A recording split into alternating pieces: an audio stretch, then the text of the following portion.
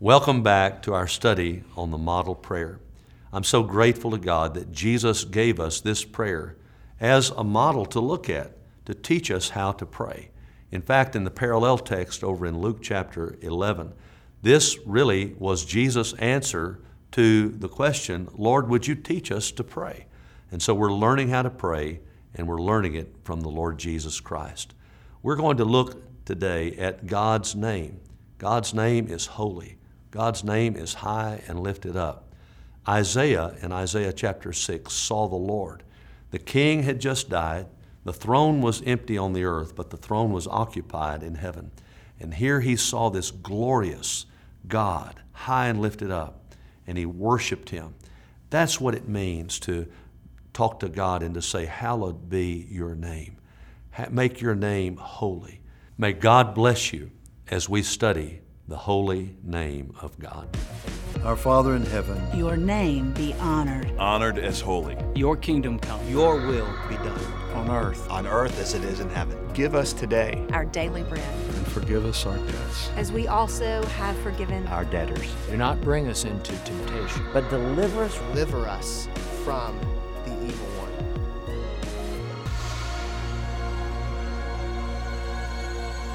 After the invocation that Jesus teaches us in the model prayer, Our Father in Heaven, we get right down to business about how to simply, directly, and confidently take our petitions to God in prayer. But the first section of those petitions really are not about man and his need as much as they are about God and his glory. This is clear, very clear, from the first of the petitions. Hallowed be your name. This starts by teaching us, indeed, that prayer is about God and his glory, not about us and our needs. And we should begin our prayers not by giving God a laundry list of personal requests. We should pray about the things that matter to God. And the fact that his name is to be honored, reverenced, and treated as holy should be the ultimate priority in our prayers. I believe the first petition is in practical terms teaching us that the purpose of prayer is not merely the answer that you may receive to prayer. The purpose of prayer is the glory of God. And this is not something to be tacked on at the end after we get what we want in prayer. The real priority of prayer is, what does God want in prayer? God wants his name to be honored. His name is to be treated with the reverence and respect that it deserves.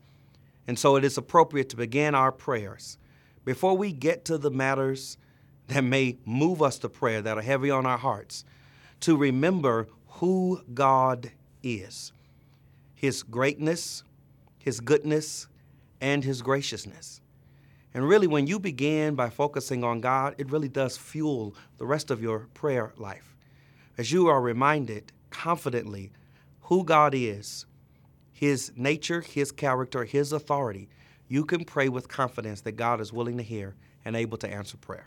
It's really interesting that Satan tempted Adam and Eve at this very point. When you look at the temptation in the garden, he didn't start off by saying, hey, I got this really good deal for you. What he began doing was separating them from their worship, because hallowedness really is about worship.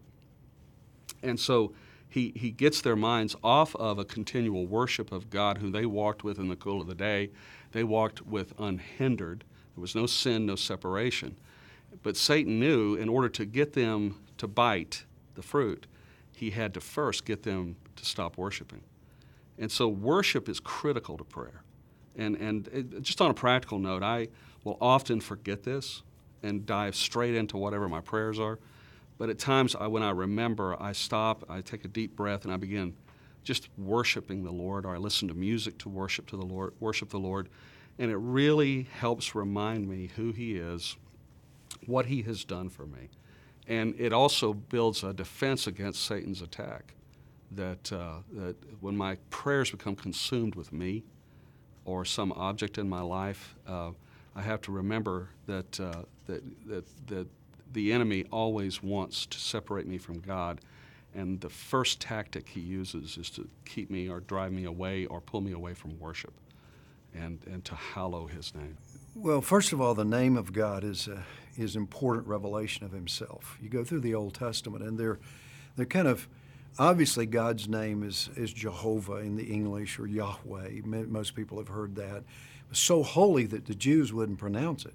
That name was that holy. So when you get to the Ten Commandments and you have a commandment about honoring God's name and not taking it in vain, it's much more than just don't cuss, don't use the Lord's name in a vain expression. It literally means much more, and particularly to Israel, because they were called by His name. So Israel now took the name of their God, their deity. They were God's people. So throughout the Old Testament, as God unveils kind of these various names, Jehovah Jireh, Jehovah Shammah, they all have significance, and God is revealing a part of His character to Israel. So when you come to this phrase in the Lord's Prayer, it picks up this whole imagery of the Old Testament about the name of God and the names of God, because they reflect His character. So when I pray, hallowed or honored be your name, I'm not giving God permission for His name to be holy. His name is holy whether I think it is or not. In fact, there are angelic beings whose only creative purpose is to cry out, holy, holy, holy, throughout all of eternity. So God doesn't need my permission for His name to be holy. And it's not just simply saying, well, as far as I'm concerned, it's okay if your name is holy. We're asking God to hallow or honor His name in our lives. So this is really a commitment of life. It's more than just a mouthing of a phrase. So as I think through this prayer, it's a part of kind of my own prayer strategy. And I leave my house in the morning. I say, Father, don't let me say or do anything today that would bring dishonor to your name. I want you to hallow your name in my life. I want you to manifest your character in my life. So I tell people, but before you stop at the cleaners and nuke the lady's head because they ruined your one good shirt or blouse, you got to think, is it worth my dad's reputation? Is it worth my father's name? Because we manifest and bear His name. That's the way He honors His name in our world today, is through our life, our behavior, and our attitude. So when I pray that phrase, I'm not thinking just about God's name as holy, and it is, and it's not just an adoration of praise, and it is, but it's also an acceptance of responsibility, and that is that I now bear your name. I'm a Christian. I bear the name of Christ. I bear the name of our Father.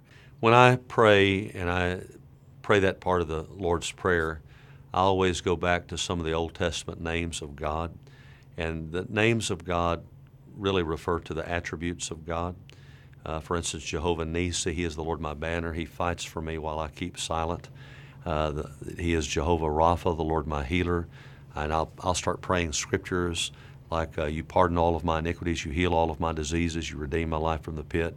I pray that in all respects I will prosper, be in good health, just as my soul prospers. So I always, when I pray that part of the prayer, hallowed be thy name, I take the names of God and I point out the attributes of God, connect them with the Scripture, and pray those Scriptures back to God. When you think about the Lord's Prayer and you think about that declaration to hallowed be your name, which is just make your name great, make your name holy, it's just causing us to recognize again who God is. It's taking that time before we go into petition and asking for things and presenting our list of needs before the Lord. It's simply saying, I'm going to start first by really, truly locking in on who God is. So we say, hallowed be your name, we start thinking about the name of God. And just imagine if someone took time every day to just go through the names of God, or took time to just go through the alphabet and just begin to declare, who God is. God, you're awesome, or God, Jesus, you're beautiful, or you're the Christ, or you're the deliverer, or you're the everlasting one, or you're faithful. Good night. You could go from A to Z, and by the time you're done, you had a needs list for sure, but you've so declared how great God is because you're recognizing His great name that you're like, I probably don't even have to mention those things. He's got them all taken care of because I recognize His name. And there's something special about the name of God. Everywhere His name goes, His presence goes. And He doesn't go anywhere where He's not invited. He's a gentleman. And you go back even to the book of Malachi as you're building a theology of prayer and under a biblical foundation for the necessity of prayer and God's presence. You realize that in Malachi, he says, my name will be great among the nations. everywhere where incense is offered to my name. You go to the book of Psalms, you go to the book of Revelation, the incense that's offered to his name is the prayers of the saints. And so everywhere where his name is honored, his name is hallowed, his name is lifted up nonstop, he's there in the midst. So there's something powerful about the name of our God. And that's a place, that's when we pray, it's time to say, time out, I'm going to linger here. I'm going to press pause and just running through this quickly. I'm just going to think about deeply, not rush, not deeply, who God is by concentrating on his name. So hallowed, honored be your name is another idea of being holy. So holy is your name. And not only in the Old Testament we see that God's name is holy, but in the New Testament we're commanded not only to hold the name of God holy, but we're to live holy lives. And so I think as we're praying about the character of God, it reminds us about the character of ourself. And so it's an acknowledgement. This is the beautiful thing about how Jesus gives us this model. Our Father who art in heaven, holy be your name. And I think it's a wonderful reminder for us to mimic the character of God, right? So Jesus, as the perfect example, not only expects us to live holy, but in turn, he's already lived it. So he emulated, in turn, what he expects from us to do. And so I think it's a wonderful way just to remind us as we begin to pray that God is God and we are not.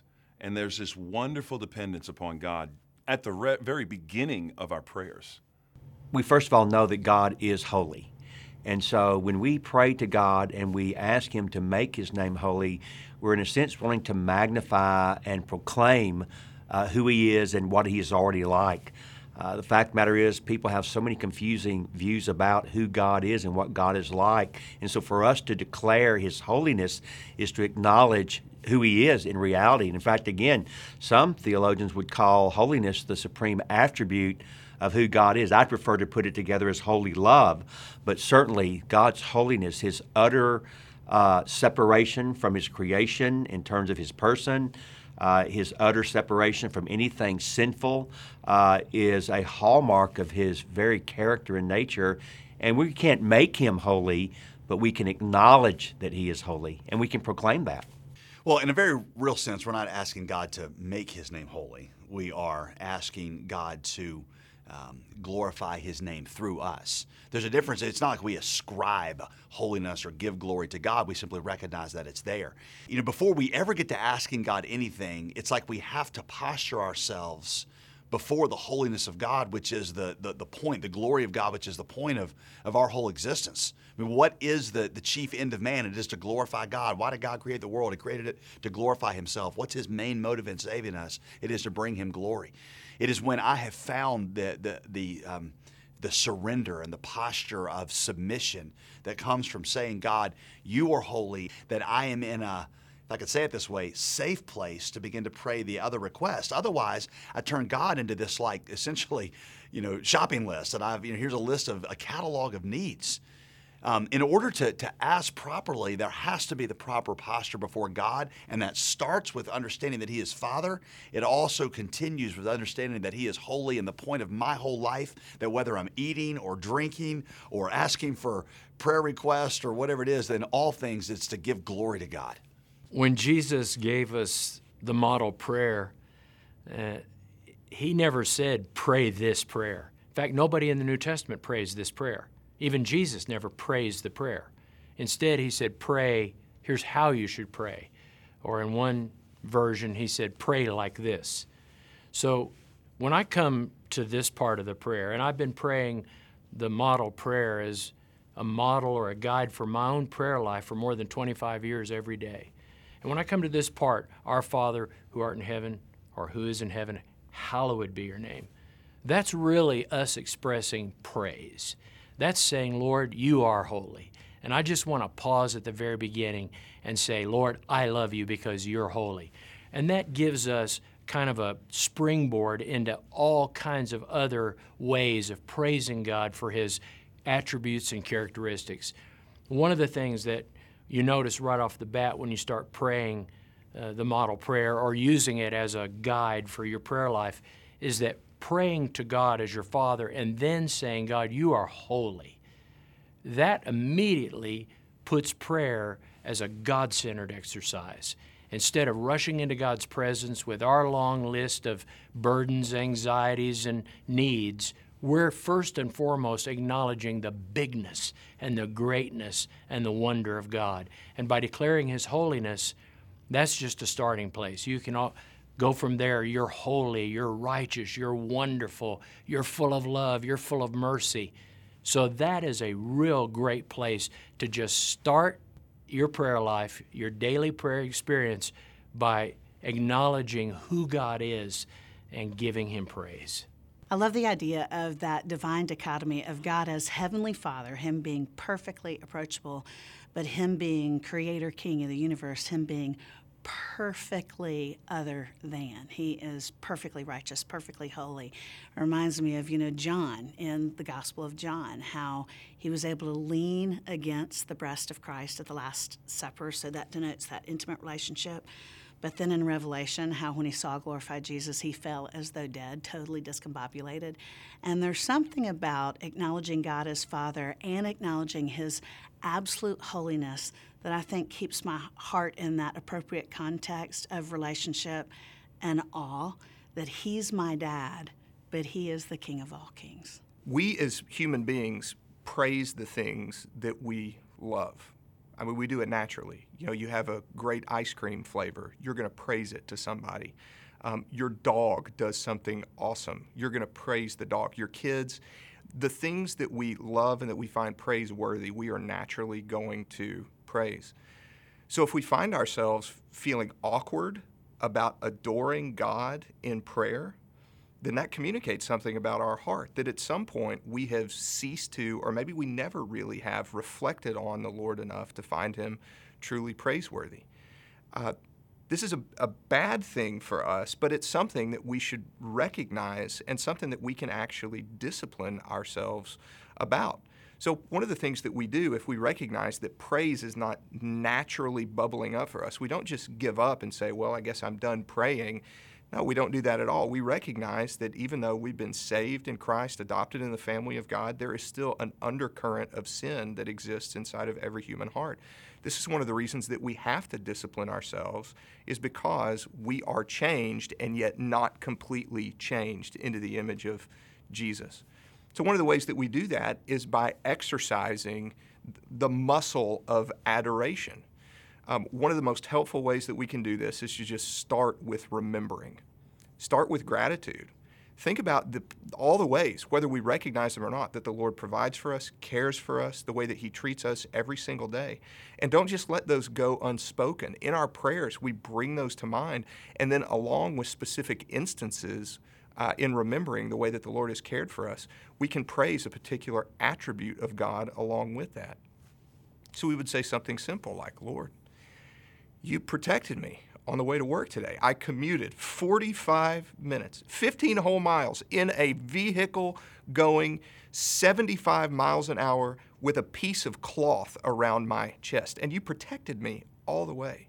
So Lord, I praise You because You are my protector. It's not this seatbelt, it's You. You protected me.